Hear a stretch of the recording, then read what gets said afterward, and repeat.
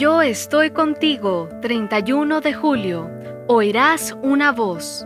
Y si te desvías a la derecha o a la izquierda, oirás una voz detrás de ti, que te dirá: por aquí es el camino, vayan por aquí. Isaías capítulo 30, versículo 21. La gente del siglo XXI se jacta de ser autosuficiente, de tener la capacidad de tomar sus propias decisiones sin que nadie les trace pautas, mucho menos Dios. Es curioso que el mismo grupo que, arrastrado por las corrientes de la posmodernidad, se supone independiente, toma la mayor parte de sus decisiones bajo la influencia y la dirección de un algoritmo, un amo electrónico que sutilmente ha asumido el control de lo que hacemos. De acuerdo con un artículo publicado en la revista New Scientist, para la mayoría de nosotros resulta imposible pasar un día de nuestra vida sin interactuar con un algoritmo. Por ejemplo, entro en una tienda de libros en busca de algunos títulos, luego me voy a revisar mis redes sociales y me encuentro con varias plataformas anunciándome los mismos libros que acabo de ver.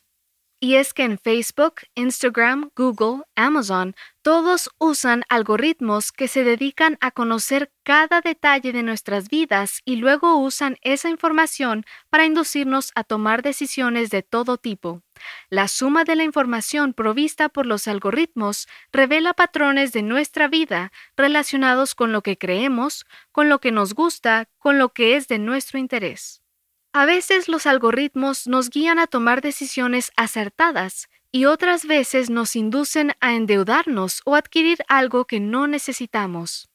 Hace unos años, el algoritmo que Amazon utilizaba para calcular el precio de sus libros dedujo que el del libro The Making of a Fly, la creación de una mosca, era un poco más de $23,000 millones.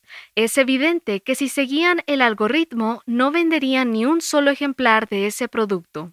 Lo cierto es que, aunque no podamos ver un algoritmo, están ahí, influyendo en nuestro diario vivir.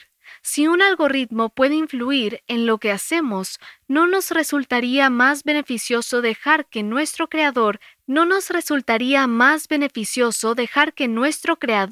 tenga el papel protagónico a la hora de tomar una decisión?